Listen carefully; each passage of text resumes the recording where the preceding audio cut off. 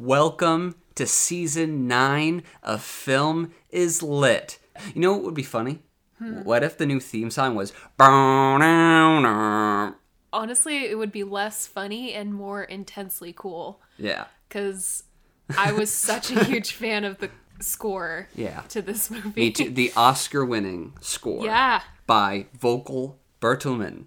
Wasn't that one of my answers that shot me into the top of the Oscar pool? I believe so. I think I also voted for All Quiet. Yeah, All Quiet in score and production design. Having not even heard or seen the film.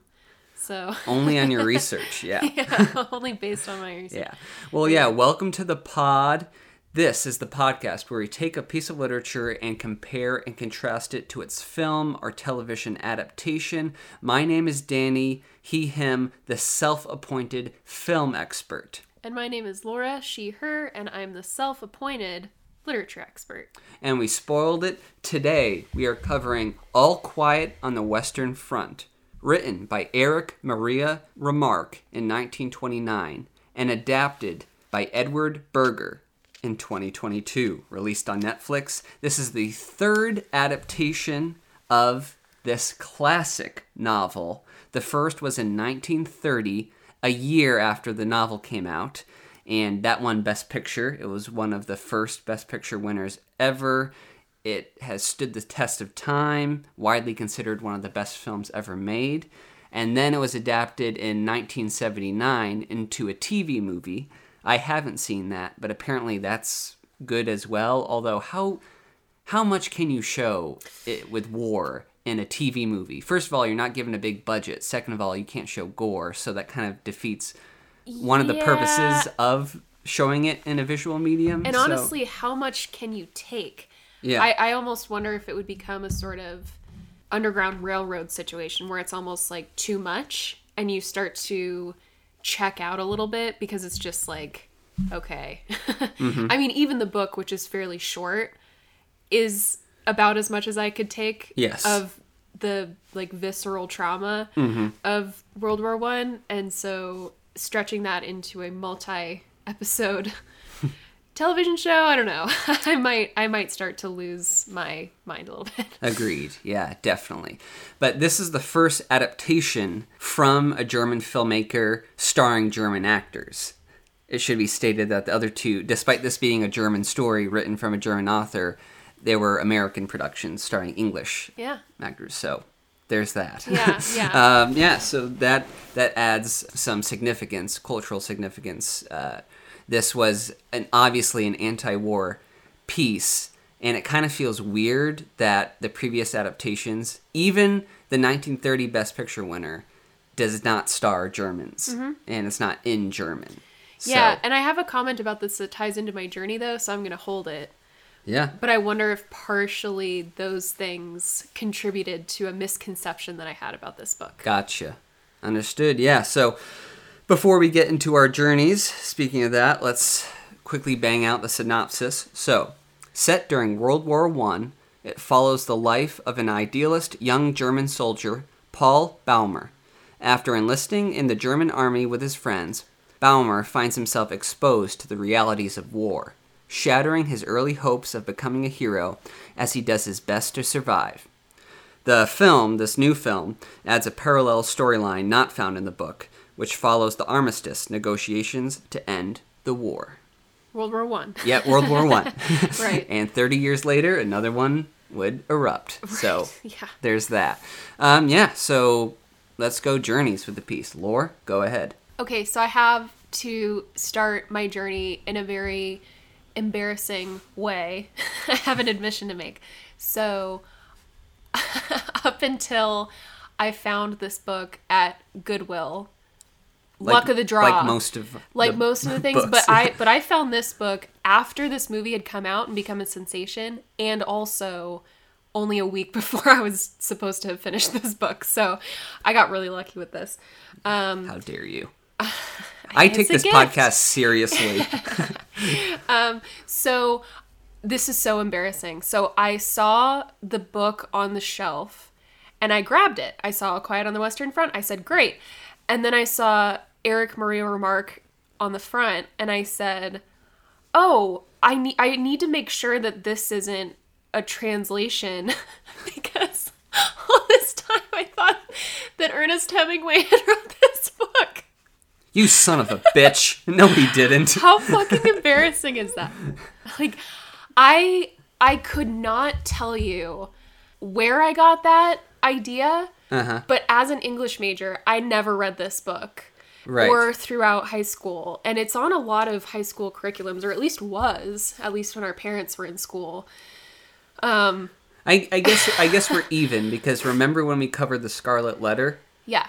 I thought I had read that, and turns out I had read The Crucible. I don't know if you remember that. Oh, right. Okay. I conflated. Yeah, and I think I also conflated the fact that Ernest Hemingway had served in World War I. Right. And he has a lot of very similar titles of books, like The Old Man and the Sea, and The Sun Also Rises. Yeah. I think both of those have this literary feel to them. Definitely. And so I think that's why, but then I opened it, and thank goodness it was in fact a translation into English, because this book was definitely written in German. Yeah. Mm-hmm. By a German author. So the book is by Erich Maria Remarque, and now I know that. And that's really all I had to share. However, I thought it was also very interesting that this book was published about a year after Passing. Or Passing came out in 1929 too. So these actually came out in the same year. Oh, wow. Interesting. And I think because we just covered that, yeah, I started to... I mean, these are vastly different narratives. Yes. But there was something that I noticed that was a little bit of a bridge between some characters. And I think it's just interesting to think about the literature that was coming out at the same time. Because if you think about the Harlem Renaissance, it feels like such an isolated movement. Right. But then at the same time, like World War I had just ended, and you have a lot of these narratives coming out by veterans who had just returned, and family members who also had very raw loss and grief in their life. So I think it's just kind of interesting to remember that these books came out at the same time. Yeah. Both authors had intense trauma. Yeah. And it was in the days before PTSD was really studied and diagnosed. Well, it was called shell shock, right? Yeah, right? Exactly. And it's also kind of interesting to think about Nella Larson, because she was a nurse. Now, I don't know if she served overseas. I didn't come across any of that when I was doing research into her life. But she would have run into a lot of similar situations that Erich Maria Remarque would have, because he did serve in World War I, so he went through a lot of the trauma and situations that he talks about in the book as Paul. Yeah. So yeah, it's just kind of interesting to think about all of these people living at the same time in vastly different regions of the world, and privilege is different with these people. Yeah. So anyway, I just wanted to bridge those two episodes that we just recorded. Amen to that. Yeah. Is that the end of your journey? Cool. So, that's it. Yeah, this was an embarrassing blind spot for me. I've always known that this was a classic piece of literature. It's been on the list of, when we look for best book to movie adaptations, the 1931 especially, but now after this one won all the Oscars, it's been like catapulted onto those lists as well. And I can't remember if my brothers read this book in high school, if they were mandated to read it, but I feel like they were. And I feel like other classes were also required to read this. I've talked about this before on the pod, but my history curriculum growing up in middle school and high school there was kind of this weird blip where through 8th grade through 10th grade, I ended up taking U.S. history 3 years in a row. So I took U.S. history in 8th grade, and in 9th grade, most classes were taught world history. Yeah, and that's what I took, yeah. Then this is where this book was introduced, but the curriculum was changed. There's a new superintendent, and so in my freshman year, I took U.S. history again. I had one of my favorite teachers of all time, Mr. Ingraham. Shout out, Mr. Ingraham. Oh, I just met him last year. That's right. And then sophomore year, that's when you take AP U.S. history. So I feel, a lot of times I tell this story and people are like, high school, very important for the building blocks of one's way of thinking and collecting knowledge, but I really feel deprived not having had that class. I feel like there are huge blind spots in just events in the world that I don't know about that I could have been introduced to in high school. So I'm glad I finally got around to this book. It was prompted for this podcast. Luckily, I had a lot of downtime at the stage in between shoots where I could listen to this book.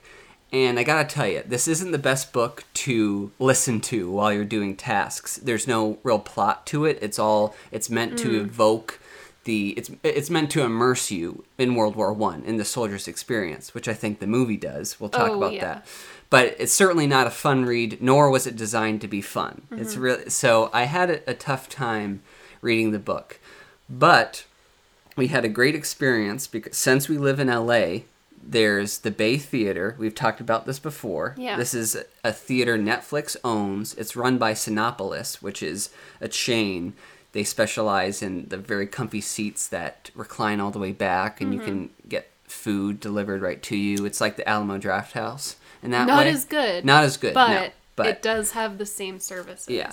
But Netflix does not advertise this theater. It is a big hidden gem. We kind of like it that way because we can have the theater to ourselves sometimes. Yeah. But we wish more people knew about it to support, not Netflix, but the theater-going experience. Well, I'm nervous that they're going to have to sell it or something because they're not making their money back. The last time we saw something there was Glass Onion, and I talked about how much we enjoyed it, but it's concerning how empty it is every time we go. Yeah. And we also talked about how they could be using the theater space so much more effectively because they could have a merch shop. Yeah. They could have Q&As. As far as I know, they don't really host anyone there. Right. That is part of production. Yep. They could be doing a lot more with that space, and they're just not. So I hope that it stays because... And Netflix, of all companies, why wouldn't... They're so focused on promotion that why wouldn't they use, in arguably the biggest movie market in the world...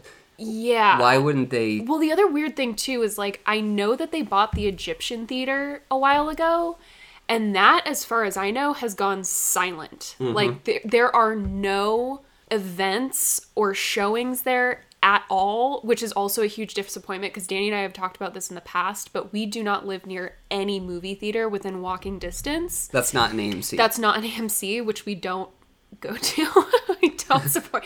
We're not going to get into it, but the point is, like, I don't know exactly who's running their marketing in terms of in-person events or theater going experience. Right. And in our evaluation, they're dropping the ball. Yes. So anyway, that's a little bit of a rant, but it's more than a rant. It's more of just a head-scratching situation, I think, because Netflix is so huge. Yeah. And it's been widely reported that they're losing money through subscribers. Right. So again, it's another reason why they should be leaning more into in-person events that are now open after COVID restrictions have been lifted. I don't know. Very strange. It's almost like they've just forgotten that these theaters are there. Yeah.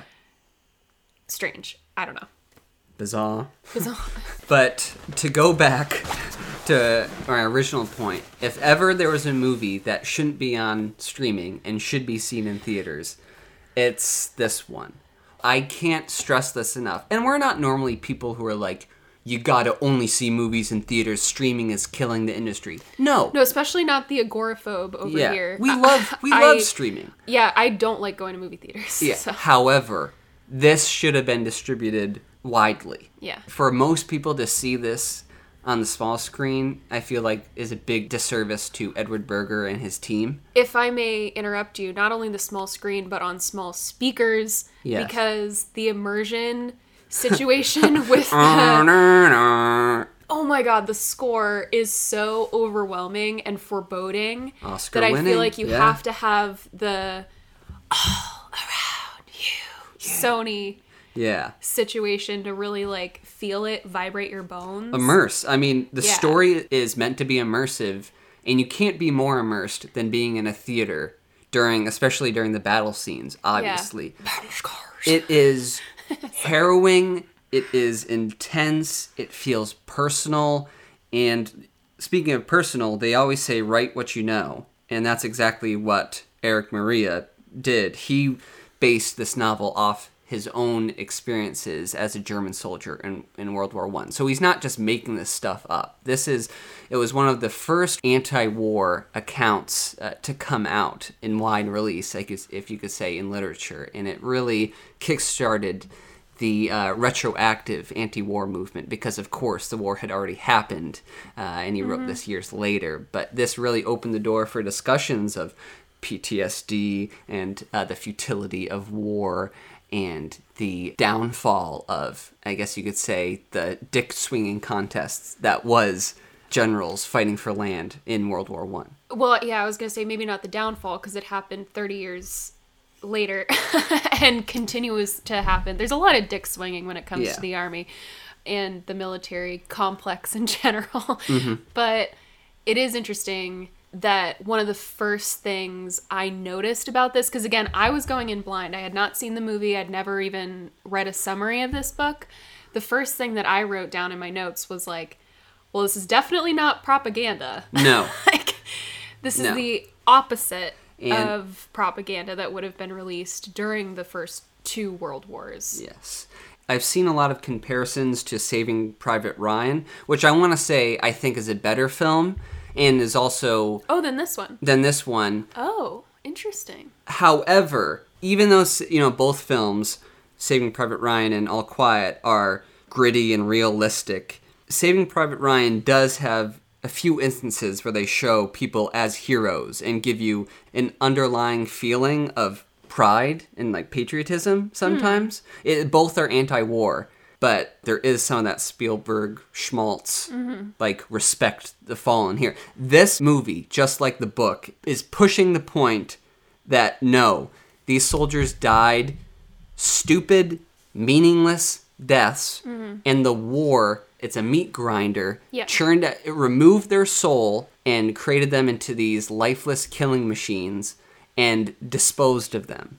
So there's none of that. The book and movie avoids that sense of pride and patriotism at all costs. And the reason why I valued it being from a German filmmaker is because there was no more pathetic downfall in World War I than the Germans. I mean, that's what the armistice was. And that's why, if we're going to one of the biggest differences between the book and the movie, that's why I valued the movie so much for adding the armistice subplot. Because not only did that add a ticking clock element to the story, which in turn made it thrilling. You see the soldiers and then you see the bureaucrats. That's another element of social commentary where the soldiers were starving and these politicians and generals were gluttonous and fat and in lavish trains and palaces.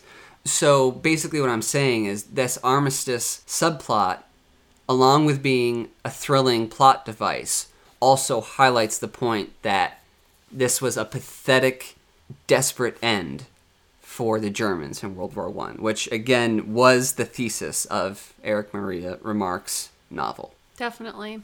It also gave the opportunity for this movie to cast Daniel Bruhl, and I think it might be against German law to have a movie that doesn't cast him in some situation. No, he's so good, and he does actually play a real character, a real politician that was given the power to sign the armistice papers.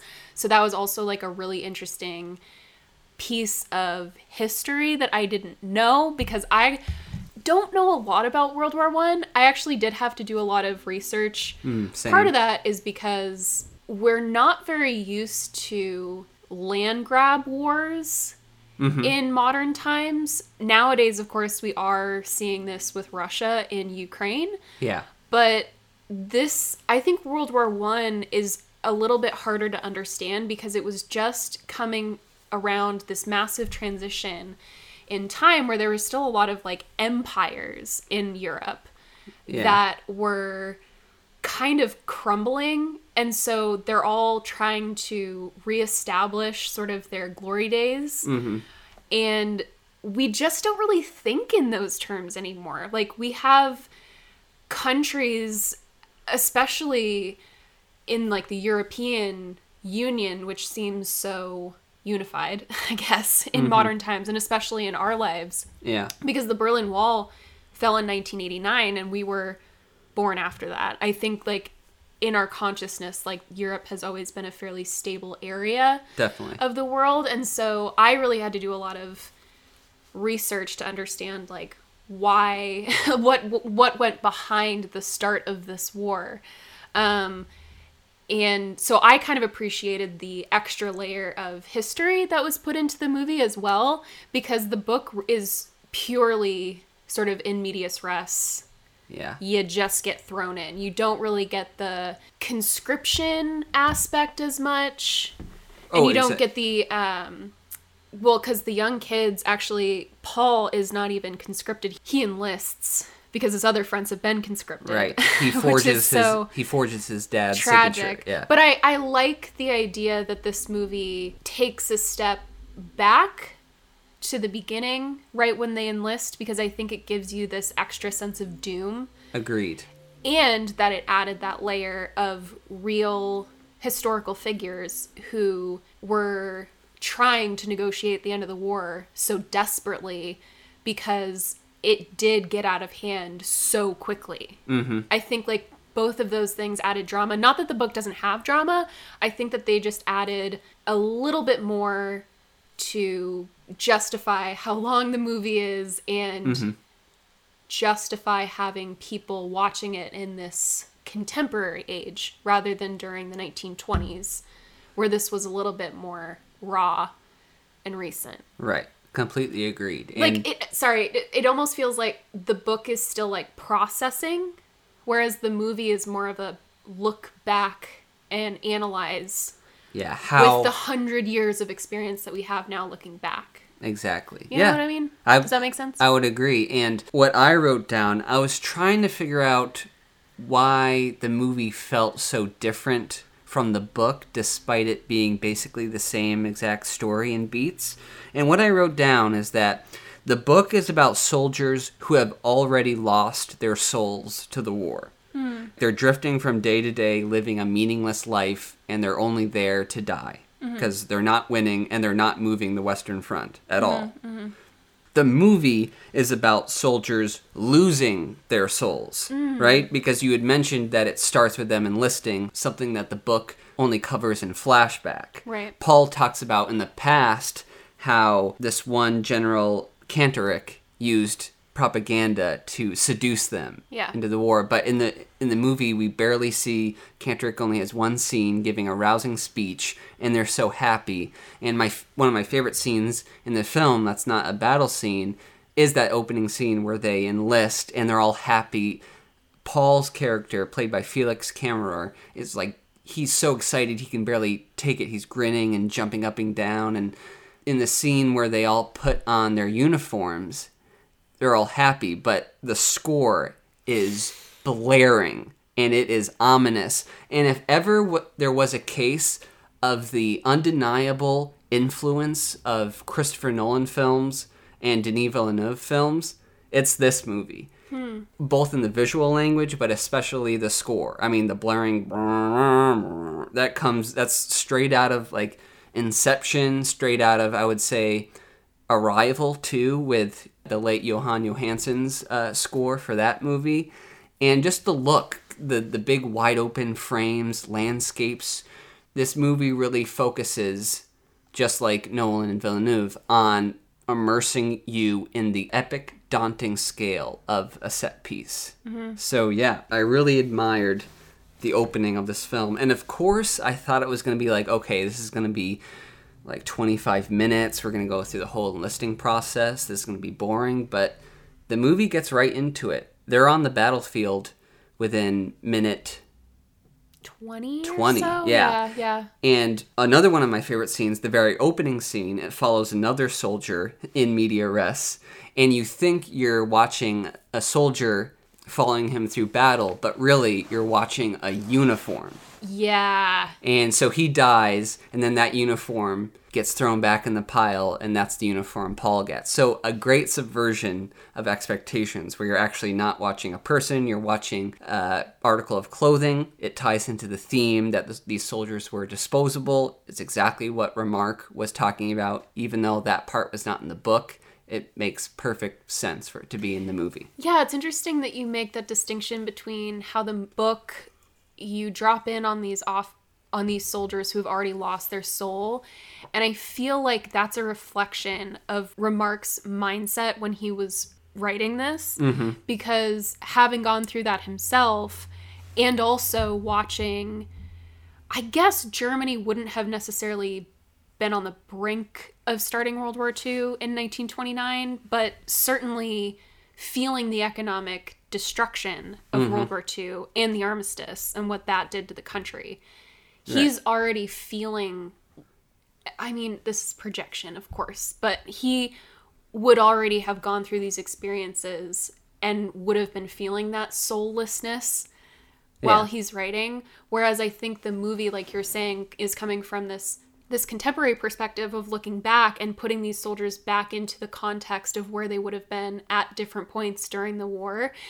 And what I was struck with the very most when they're enlisting and they're going to report is how it's all framed as a game for young children to enjoy and to get that heroic story to come home with for later. And this is such a destructive narrative that's really effectively pushed by the older men who are either in the war or in positions of power, like their schoolmaster. Yeah.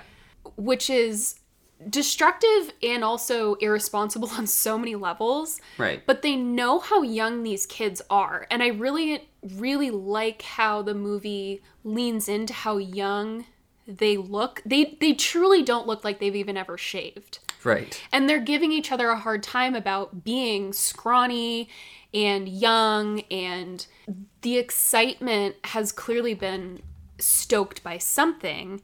And again, what I find so irresponsible about that, and what the movie effectively demonstrates, is that all of that came from a lot of men who possibly didn't fight in a war, number one, but if they did, they fought in a very different type of war. Yes. Where it would have been like bayonets and guns that probably shot 5 feet off their mark, whereas now they don't even understand the type of conflict that they're sending these 18-year-olds into with chemical warfare, machine guns, tanks, things that did, like we were talking about earlier, turn the war into something completely different. And that's why, obviously, I find it so irresponsible for these people in power to talk about patriotism and glory when they don't even know what they're talking about, you know. But this is the only thing that these kids can look up to. So that feeling of it's just like play acting or it's a game is so clear in the beginning. And it's also like so devastating to juxtapose that with the foreboding music. It's just very, very effective. Yeah. And the only person who really understands that is Daniel Bruhl's character. Right. Which, again, based on the real-life man, Matthias Erzberger. Erzberger.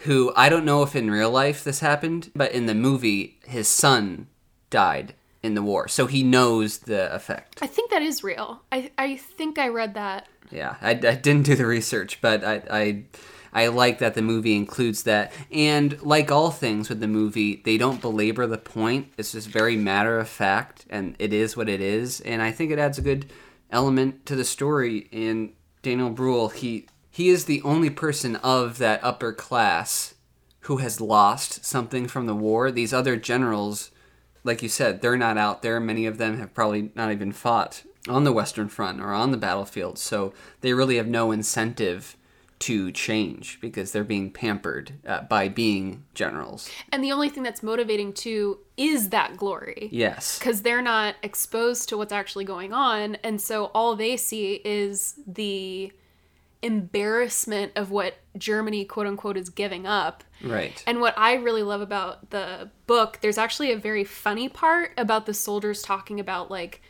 why are we fighting again? Like, there's this moment of rest, and they're kind of joking about, like, oh, well, the countries France is attacking us or something, and then one of the soldiers goes, I don't feel attacked, you know? And it's that difference between who is experiencing what, right? Who is quote unquote embarrassed by what's resulting and who's actually being like murdered or getting an arm or a leg blown off. Exactly. Like, that's very, very clear with the way that they depict the upper crust who's calling the shots. Right. So despite that not being in the novel at all, it really adds a new dimension that I think Erich Maria Remarque would have appreciated. At the same time, I think a lot of novel purists don't like the film for those exact reasons, because the soldiers in the novel don't know about the armistice at all, which I think is more true to real life. Whereas in the movie, it keeps on cutting back, adding that ticking clock, but also adding some hope that the war will end. But I think Erich Maria Remarque was trying to say that, no, there was no hope. Yeah. Like, they didn't know an armistice was coming. The generals weren't telling them because that would have been embarrassing. So, in a way, it could read as false for the movie to include Matthias's character. And so that's why I think the movie is oddly divisive, because a lot of novel diehards don't appreciate these changes. Another huge change between the book and the movie. So there's an extended part midway through the book where Paul goes on leave and visits home. And that part of the book deals with how he already has PTSD and he already feels like he doesn't know his own home because he is completely consumed by war. This reprieve, this break is absent from the movie. Yeah, I think they probably sacrificed it to include the upper crust wheelings and dealings. I agree. And I think it's interesting because I think the narrative function of the home front scenes in the book is to kind of foreshadow that Paul is not going to make it through the book. Because usually in first-person books, the narrator survives. Right. Or else you quote-unquote like wouldn't have the novel. Right. But Paul's feelings when he goes home are twofold. So first of all, he finds it really hard to connect with the people who haven't experienced the war like he has. And especially with his father, who just wants to know that he's fought hand-to-hand combat. Right. And he's like really interested in pushing that heroic narrative. So he finds it really hard to connect with those people. And on the other side, he finds it really hard to be away from his comrades because he knows that every day he's gone, they might be killed. Right. So I think like in that way, those scenes are meant to foreshadow that no matter what, Paul's going to be lost. Like if he survives, many, many, many veterans commit suicide. And that's still a situation that's endemic in the veteran community. Yeah. Is suicide due to survivor's guilt. Yeah. And so I think like that's the narrative function of those scenes in the book. It almost gives readers a comfort that he dies, almost like Paul wouldn't have had any place anyway if he had survived. So this nihilistic end for him is kind of like, it's devastating, but it's the right thing almost. Like, that's how it makes me feel. So in the movie, I think they actually push an even more nihilistic narrative that he does not get this leave. So he might still have been fighting to get home. And perhaps if he showed up at home, he still might have had this feeling of he doesn't belong or this feeling of survivor's guilt. But it's still so much more devastating. The fact that he's killed like 30 seconds before everything just stops. The war is just done. So I almost feel like the movie pushes this more nihilistic, death of soldiers doesn't matter narrative. Agreed. Yeah.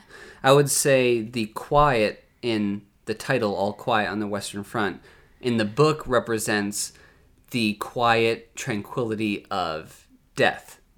Whereas in the movie, I think the quiet is literal, where refers to the armistice has happened. Now the trenches are quiet. There's nothing going on.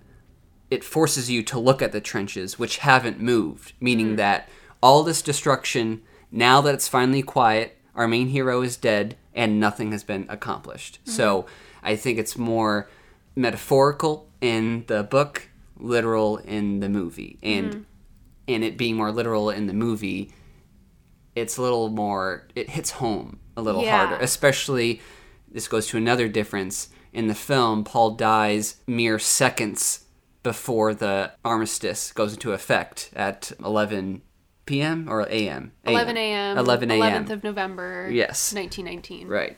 Whereas in the book, he dies a month before the armistice. Right. Yeah. Mm-hmm. Yeah. And actually, now that you talk about the very end, it's so devastating to see him sort of walk into the light in a French trench. Yeah. A French trench. Hashtag French trench. Because he sees that it's almost reverted back to a game. And I think it's like the facial expression that you sort of watch play across his face as he's dying is he's going back to himself at 18 when he just started, because everything around him is just I think stopped. Earlier than that, 17. That's why 17? He needed to forge the signature. Oh, that's right. Yeah. You're right. So it's so like surreal for him, because 30 seconds before he was the enemy and he was pleading for his life. Yeah. And then as he's dying and walking out, because as far as the French soldiers know, like, he might not be dying. He's been run through with a bayonet, so he's bleeding, but he's not, like, missing an arm or something. Yeah. So it's not as apparent that he's dying or in his sort of final throes. Yeah. And so it's just psychologically really torturous to watch him, because I think, like, it's almost like the end of a game of capture the flag with your friends or something, where, like, it's really intense, but right before everyone was friends, and then right after nobody's trying to take you down. And right. So it's like he has this moment of, like, oh, like, in any other time, like, I would just be going back to my friends, whereas now it's like I'm dying and these people are like, they couldn't care less about where I am. It doesn't matter that I'm in a French trench. Like a bunch of officers are just, like, cleaning their guns or having a glass of wine, and he's like the very last, sacrifice. He just sits down and dies. Like, it's just, like, that is so devastating. We also, like, watch Paul die, whereas in the book it's basically, like, switches from first person to third person omniscient and says, he fell in October of 1918, very much removed. So we get immersed back into Paul's life at that moment. It's like very, very, very much more intense. Yeah. And in the book, he died seemingly with a smile, like he's welcoming death, whereas in the movie, he's just completely deflated and devoid of any emotion. His eyes are closed and he's dead. Yeah, I think that's another thing, too, that's interesting about the book and the movie, how it's meant to humanize a group of soldiers, but oddly enough, it kind of works this magic trick where it also just fits them into a line of faceless deaths. Yeah. You know what I mean? Like, it's really interesting how the author and the movie are able to do that. Agreed. Where you get so invested into these characters, and at the same time, none of them are probably going to make it. And so it almost just creates this, like, distance between all of them, because you don't want to get too close, so that it just becomes this recurring story.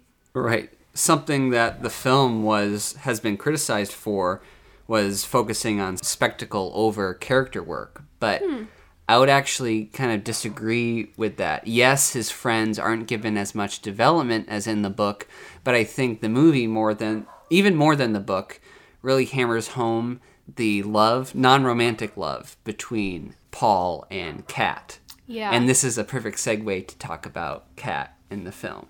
Played brilliantly by actor Albrecht Schuck, who hasn't starred in anything other than German films, so this is really kickstarted possibly a breakout role. His international career. We both watched an interview with him. He speaks flawless English, better than we speak English, which is common for Europeans. But yeah, Kat in this movie is great. And the groundwork was laid in the novel, obviously. But this guy's performance is so flawless and instantly becomes a symbol of hope for Paul. And you really feel comfortable in his presence. Again, another one of my favorite scenes, not a battle scene, is when Kat gets a letter from his family and hands it to Paul. This is in between, moving between battlefields. And Paul has to read it to him because Kat doesn't know how to read. He's illiterate. Which, correct me if I'm wrong, was that in the novel? I don't remember that being in the novel. But if it's not, I feel like that's an argument against the criticism that there's not character work in the movie. Yeah. Can you follow that line of thinking?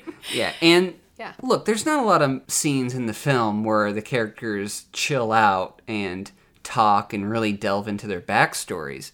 But that's part of what I admired about the film. It doesn't dwell on anything. I feel like every single war film, even Saving Private Ryan, to bring that back, every single war film just has a boring part. They're like compelled to put in a scene where they like chill for 20 minutes.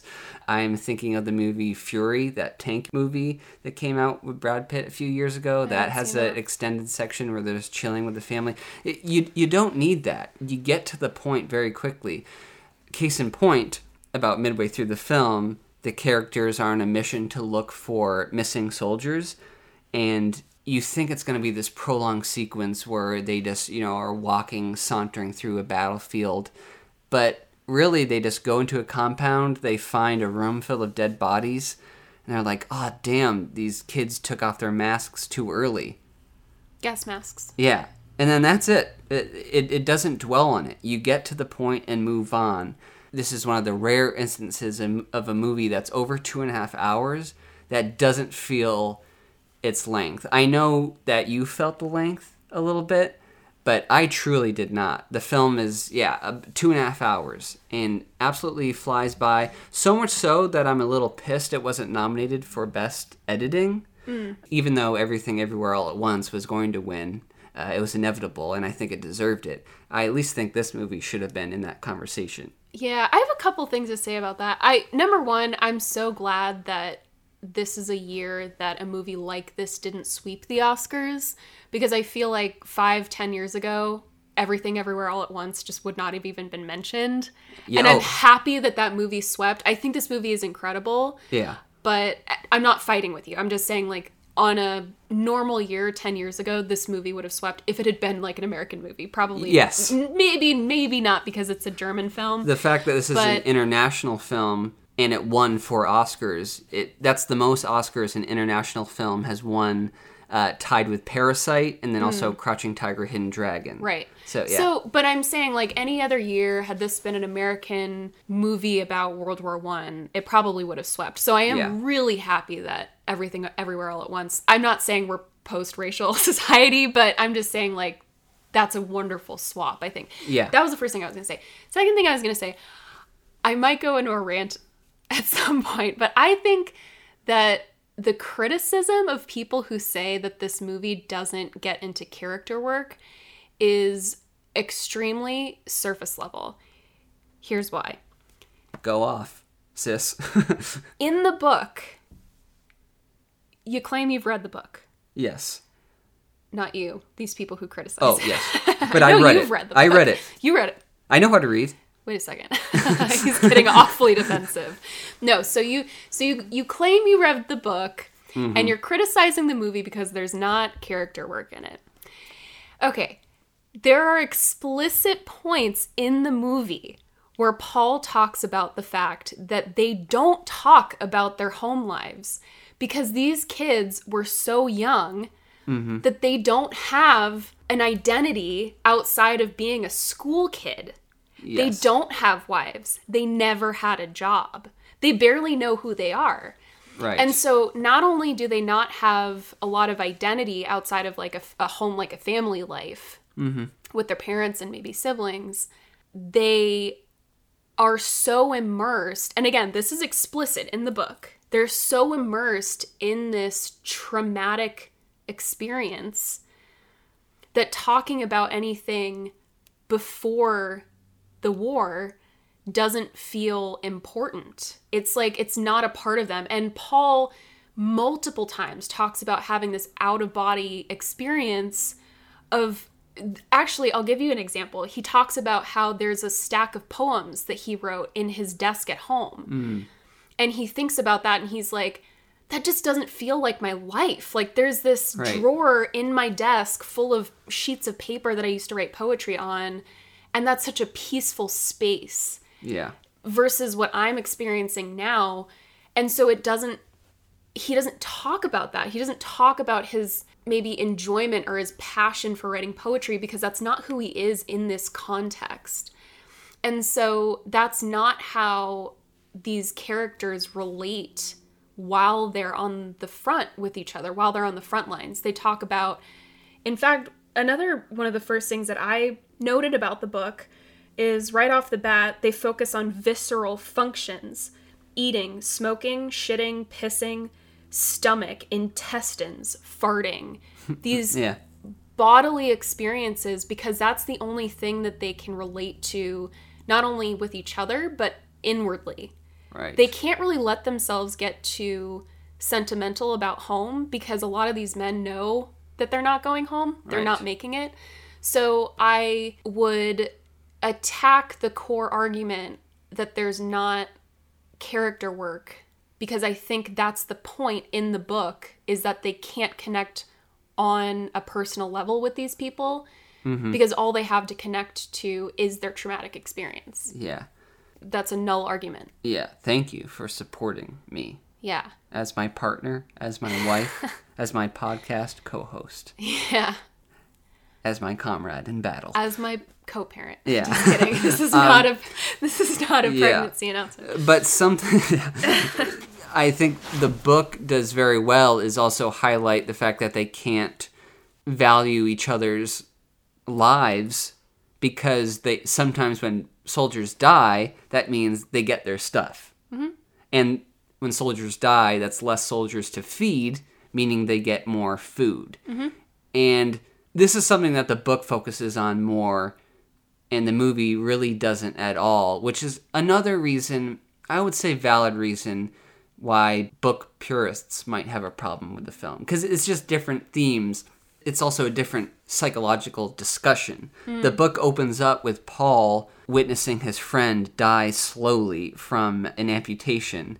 And he's sad for his friend, but he's also grappling with the fact that, oh, I get to have his shoes. Yeah. I get to have his boots. That's like really good for me because I've been in the trenches and my feet have been soaked for a year. Yeah. The movie doesn't really focus on that. There's a scene towards the end of the movie where they're hungry and they go into the camp and a cook has a bunch of soup and they want some soup. But there's no really discussion or there's no themes of like, we can get this now because other people are dead. It doesn't really cover that. So that's another instance where I think it's a big change, and perhaps the movie isn't necessarily a good adaptation, but it is a good representation of war as well as it being just a spectacle. So, well, to your point, I would argue that we watch Paul go through that realization, because in the first attack, his friend is killed, and the only reason he realizes that is because he steps on his glasses. Right. And he realizes that the only way that these could be sitting in the mud, shattered, is if his friend had been basically shot through the head. Yeah. So the audience watches Paul realize that he, for his own survival and his own mental ability to stay in the war and not defect, which would mean he'd probably get shot anyway as a traitor, is to remove himself personally from the people that he's serving with. Yeah. So I don't know. I don't understand that argument. Again, I think that's null. I think they're just saying, well, that scene is in the book. It's not in the movie. Okay, well, look at the spirit of things that we do get on this visual medium. Exactly. And audio medium, because we hear him step on the glasses. Exactly. Like... And stuff like that makes his friendship with Kat even more meaningful, because the war is designed to remove your soul and any comradeship between soldiers. But he still maintains this intense friendship with Kat. And I don't really want to spend a lot of time on this. I just think it's very effective, and we don't see this a lot. Like a solid love between two men that's not romantic. I completely agree. And it makes the end so much more devastating. And I think the only reason that that this relationship forms or calcifies between Paul and Kat is purely because they are the two that are together for the longest. Yeah. So it's not necessarily that they're building a deep personal connection. It's just that they've almost been exposed to each other and given these sort of glimpses of like humanity that kind of just knits their future together. Yeah. And that's why it's obviously so devastating that Paul tries so hard to save Kat's life, and he gets him to the hospital, and the nurse is like, why'd you even bother with this dead motherfucker? Yeah, he's gone. He's dead definitely dead. Yeah. Yeah. Yeah, they do have a really wonderful relationship that's, I think, purely just because of the visual medium is more fully realized in the movie. And like you were talking about, Albrecht Schuck is my new celebrity crush. He's so good at acting. He's great. He has such a presence. Hugely. Yes. And by the way, Felix Kammerer is also great. This was his first film, believe it or not. He's 27. That's nuts. Yeah, he looks younger than us. But he does look, he definitely has a young face, but what an incredible actor. Right. But yeah, I mean, there was Oscar consideration for both Felix and for Albrecht. I'm surprised Albrecht didn't squeak in. I'm surprised more people didn't talk about him. Again, this movie didn't really gain a lot of traction until after it was nominated for 9 Oscars. Case in point, us watching it after the Oscars. Yeah. Right? I gotta admit, I knew the movie would be good, but I was, in the back of my mind, I was thinking, look, this is the 3rd adaptation of this novel. What more could it have to say about war? I mean, we have the movie 1917, which is pretty great. I mean, do we really need another World War I movie? And after it garnered a bunch of nominations, I'm like, oh, great. I'm sure it's a good movie, but did it deserve to beat out a bunch of other films? But then, of course, we watched the film. And it's great. And at the Oscars, I wanted Tar to win Best Cinematography because it was a miracle it was nominated in the first place. And I think that truly was the best of the 5 nominations. Top Gun should have won, but it wasn't nominated. So there's that. Yeah, sure. Another war movie. Yeah. But of the nominations, even though I'm a little upset Tar lost, James Friend's cinematography in this movie, immaculate. Yeah. He had the luxury to shoot on location in Prague. They went to military training fields, 200 soccer fields worth of ground to make their own trenches. So that was all real trench work. No CGI involved with that. And another reason I think it won Best Production Design over Babylon, which was the heavy favorite, is because... Which is another reason I won the Oscar pool. I keep bringing that up, sorry. Netflix really has it in the bag. They release behind-the-scenes featurettes for their movies now. Yeah. Which harkens back to the days of DVD features. Like, that's coming back. Yeah, that's something that streaming doesn't allow until Netflix started doing these featurettes. Yeah. So, yeah, we gotta hand it to Netflix. I think, I can't prove this, but I think a big reason why it won Best Production Design is because that is heavily featured in the making of little featurette they have. It's incredible. I mean, they built a battlefield, and it really immerses you in there.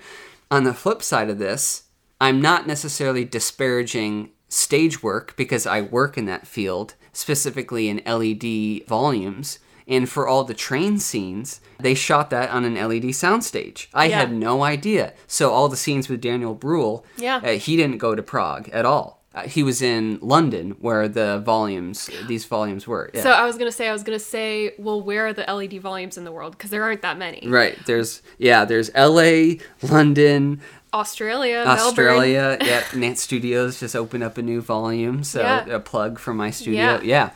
Very few. No, it's really interesting, and I think that's another reason why this movie in particular was right to do a German telling of this. Yes. Because I also felt similarly about this movie when it came out. I was like, all right, I've seen Saving Private Ryan. I've seen Dunkirk. I've seen 1917. I've seen a lot of these immersive war films and have been, I would say, numbed. Yeah. I'm a little bit put off by a massively expensive meditation on how futile war is. Right. Because I've identified as a pacifist for a long time, and don't get me started about how I feel about the American military complex. I obviously think the people at the top are always exploiting the people at the bottom. Like, I kind of get the idea behind this. Like, right. I get it. I agree. Yeah. And I kind of feel like making another movie about, like, white people experiencing war like this, I'm just like, I get it. Like, I've seen it. But I do think that the added value to this is actually almost exposure therapy by filming it on site and using German actors.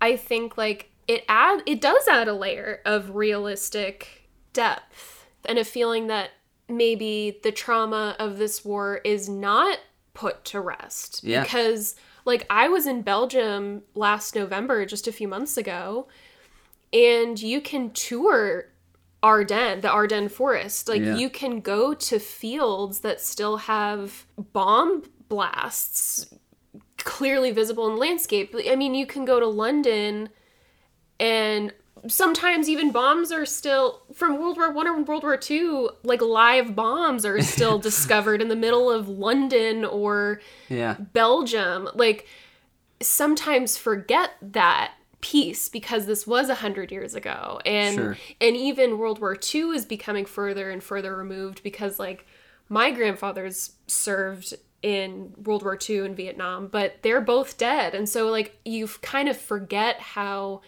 actually recent, especially in America, considering those wars didn't take place on American soil, are. Yeah. And so sometimes, like, it is a good reminder that people who live in those landscapes still actually can almost feel that sense of unrest. And especially now, I guess, with the unrest in Russia and places in the Middle East where there's still, like, a lot of political upheaval, it's a good reminder of what can happen when you don't pay attention to these continuous patterns. Right, and let your ego and pride take over. Mostly it's guys at the top who don't want to be told that their dicks are small, but...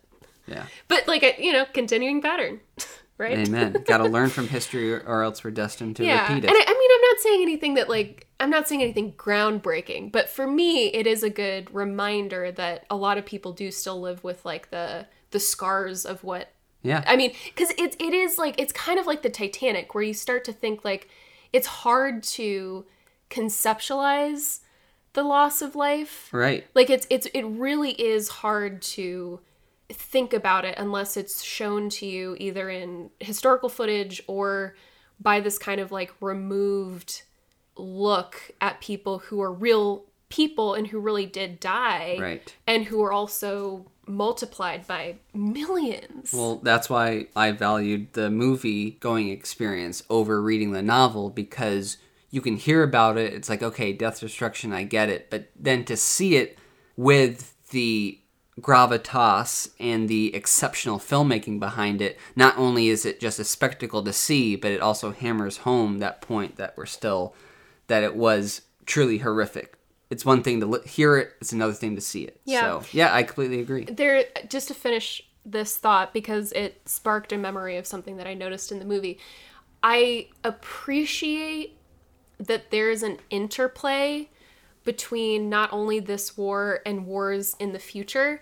And you talked about how this movie pays homage to films of Christopher Nolan. Yeah, like Dunkirk, you mentioned that. Yeah, right. It looks very similar. Yeah, and even the sound design is really similar to Dunkirk, and especially 1917, because obviously it's the same war, just a different side. Yeah. So something that I noticed immediately, and tell me if you noticed this too about this movie, but the ties and the homages paid to Apocalypse Now, my God, well done. I just have to applaud Edward Berger or Edward Berger, for his key scenes of the meals that the colonels are eating, because I literally wrote a paper when I was in college about the imagery behind the meals that people eat at different points during Apocalypse Now to sort of show the differences in level in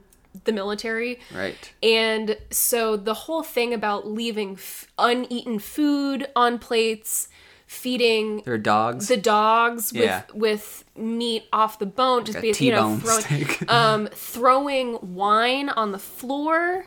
Right. When by the way, bald Colonel also was kind of like a ding, ding, ding, Colonel Kurtz. Yeah. Like, connection right there, too. All of that excess was such a direct influence from Apocalypse Now. And I think, again, that interplay between this war that happened almost 100 years ago and the 1970s and the 1990s and the Gulf War, and now in Russia and Ukraine and places in Israel with unrest. Like, it's very insightful to make those historical connections to show that a lot of times the people at the top are not the ones that are making decisions and calling shots, are not the ones who are actually experiencing the trauma of fighting. Preach. And speaking of bald, gluttonous generals and allusions to Apocalypse Now and Denis Villeneuve, friggin' Dune.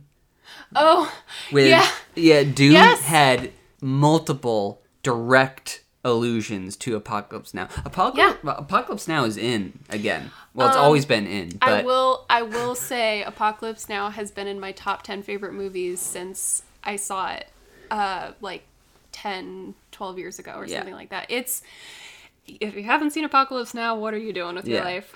All Quiet on the Western Front is an amazing movie, but Apocalypse Now is one of the best films ever made. I mean, I think art is subjective, but that's kind of an objective. But if I could mansplain a second. Yeah. There's not any more differences between the book and the movie other than Kat's death. In the book, he dies from shrapnel. He has some shrapnel in his leg, and then Paul is carrying him to the field infirmary, and en route, another piece of shrapnel goes into Kat's brain. Paul doesn't realize it until he goes there.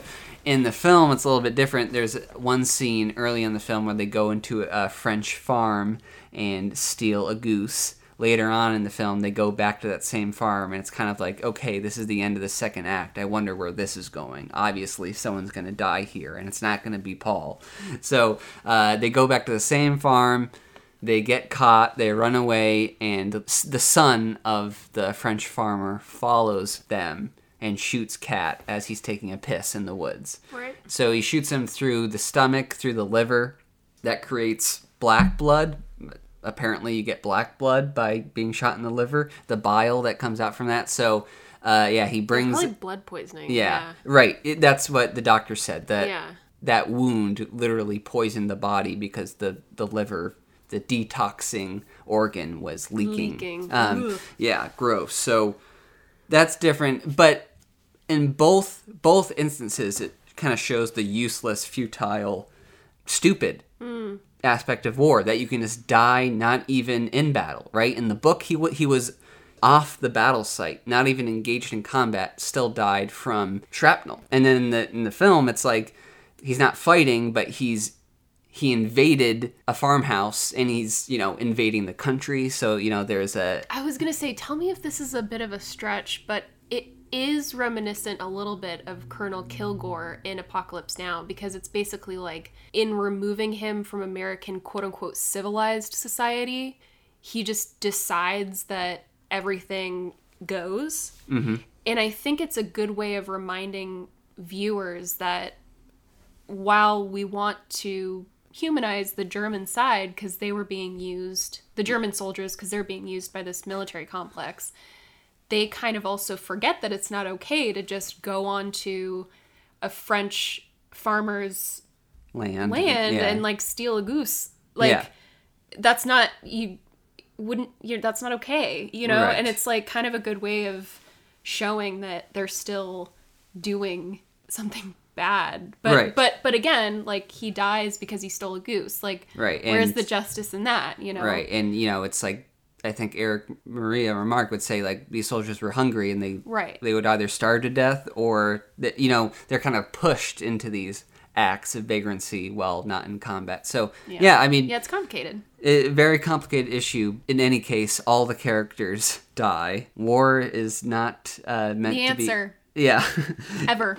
Violence is not the answer, ever. Agreed. Unless you're fighting back. No. Right. Never mind. I'm a pacifist. I don't believe that.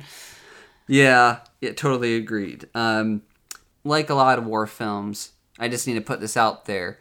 There is a part of my caveman brain that loves seeing fighting and explosions and tanks and flamethrowers.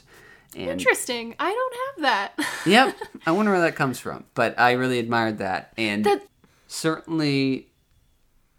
I don't expect anyone to enlist after seeing this movie, no matter what country you're in. But yeah, I think totally deserving of the 4 Oscars it won. Best International Film. I think if Decision to Leave was in that category, it would have had stiff competition, but that film wasn't even nominated. So yeah, give Best International to this film. Best Cinematography, exceptional. Best Production Design. Again, maybe Babylon should have won for all the sets they created, but I stand by All Quiet's win. And then Best Score, which we've heaped the praise. The only other major contender for this award, again, was Babylon. Hurwitz was nominated, but he has 2 Oscars, so he doesn't need get out of here. He doesn't need another one. So I'm happy for Vocal Bertman's win. This score is incredible, and it's more than the 3-note motif. A lot of people have been like blaring that, and we made fun of it a little bit, but it does have some great compositions throughout. Really eerie, really emotional, really effective. So yeah, I'm happy as like you are that Everything Everywhere won, but as before, I was a little peeved that this was nominated for a bunch of awards, including Best Picture. Now I get it, and I really appreciate it, and I kind of want to watch it again. Well, yeah, maybe I'm biased about the production design win. Yeah. But think about this, too. Like, I remember hearing you and our good friend Natalie talking about how using LED volumes and LED technology, period, at this time is still fairly experimental. You really need to understand the technology to use it effectively in movies. Mm-hmm. And learning that they did not use it for something like a battle scene, but they used it for something that's used to create depth and also was moving for the most part, which means that you can project something that's not clear, or it's blurry, obviously, because it's in the background, is it's an interesting thing for the Academy to recognize. Yeah. Because I don't think that many of them would necessarily know what a smart choice that is from a technical standpoint. So it's interesting that they not only nominated it, but voted for it to win, because it is a smart way of using technology, regardless, I guess, if they knew what goes into that choice. Yeah. But it was smart, and for whatever reason, it was applauded for it. Yeah, agreed. All right. Final ratings for both the book and the movie. Let's bring the season opener of Series 9 home. Okay. I would give both the book and the movie 3.5 stars. I don't have too much of a complaint with the book. It's another one of our more literary choices. We talked about that also in our passing episode, that there's a reason that this book has endured, and it didn't disappoint when I went back, knowing it was a classic, to read it for the first time. The syntax is very distinct. I think the translation does a good job at translating German, which is a very straightforward language. They use very simple syntax in here. Well done. Like Hemingway. Actually, very similar to Hemingway. Good point. Something I didn't get to talk about too much in the episode, so I won't dwell on it, but Remarque's effective use of contrasts, like old versus young, poor versus rich, life versus death, home versus the front lines, quiet versus loud. All of that is a really effective way of using the written language to show sort of what a precipice Paul is at in the middle of these things. However, there is not a lot of plot. Right. And so I did find myself losing focus. Oh, yeah. Throughout different parts of the book, just because I think its greatest strength can also be its greatest weakness. That, like, we're supposed to humanize Paul, but we're also supposed to see him as a faceless soldier, and that kind of got a little bit boring for me. So 3.5. For me as well. Try listening. I know to you're this. The plot guy. Yeah. So 3.5 out of 4. Movie 3.5 out of 4, just because I did feel the length a little bit. In the theater, there was a moment when I hit a wall and I just kind of wanted to go home. Maybe I was just a little bit like sensory overload, and that happens to me really easily when I go to movies. Like, it doesn't really matter what movie I go to, I just feel uncomfortable because I don't like being in enclosed spaces with other people when it's dark. So, that could be kind of a personal thing, but yeah, there were moments where I felt the length. Yeah. But that's fair. Overall, I still, obviously, throughout this episode, I've talked about how much I enjoyed the majority of it. So 3.5 out of 5 feels right for me. Yeah. The book for me, and this frequently happens, is something that I admired more than I enjoyed. And again, I'm not saying that this book was released for it to be enjoyed. Sure. But I don't think listening to it in audiobook form, being a plot guy, was the right decision. I should have actually read it, because maybe I would have been sucked in a little bit more. It's very easy with an audiobook to space out and to not listen at all for large stretches. And I very frequently would have to rewind it.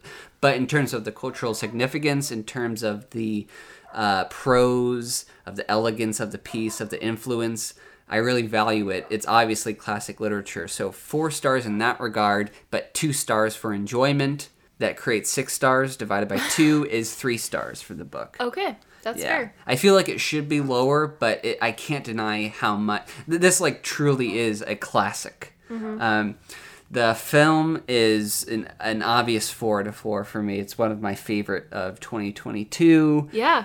Late favorite. Yeah, favorite. I did not feel the length at all. I think if it was a few minutes longer, that would have been overload. But it was like the Goldilocks scenario where it felt epic, but not too long. Yeah, solid. I think Edward Berger should have been nominated for Best Director, too, over, Ruben Östlund for Triangle of Sadness. I think I would have swapped those 2 nominations. So, yeah, exceptional piece. I can't wait to revisit it, which is a strange thing to say about a depressing World War I film, but there we go. Thank you so much for listening. We have a lot of killer choices for this season. We can't wait. We'll be back next week with another classic film. You might have heard of it. Mrs. Doubtfire. Yeah. Help is on the way, dear. These 2 movies could not be further apart. Yeah, great double billing. All Quiet and Mrs. Doubtfire. Can you imagine? Yeah.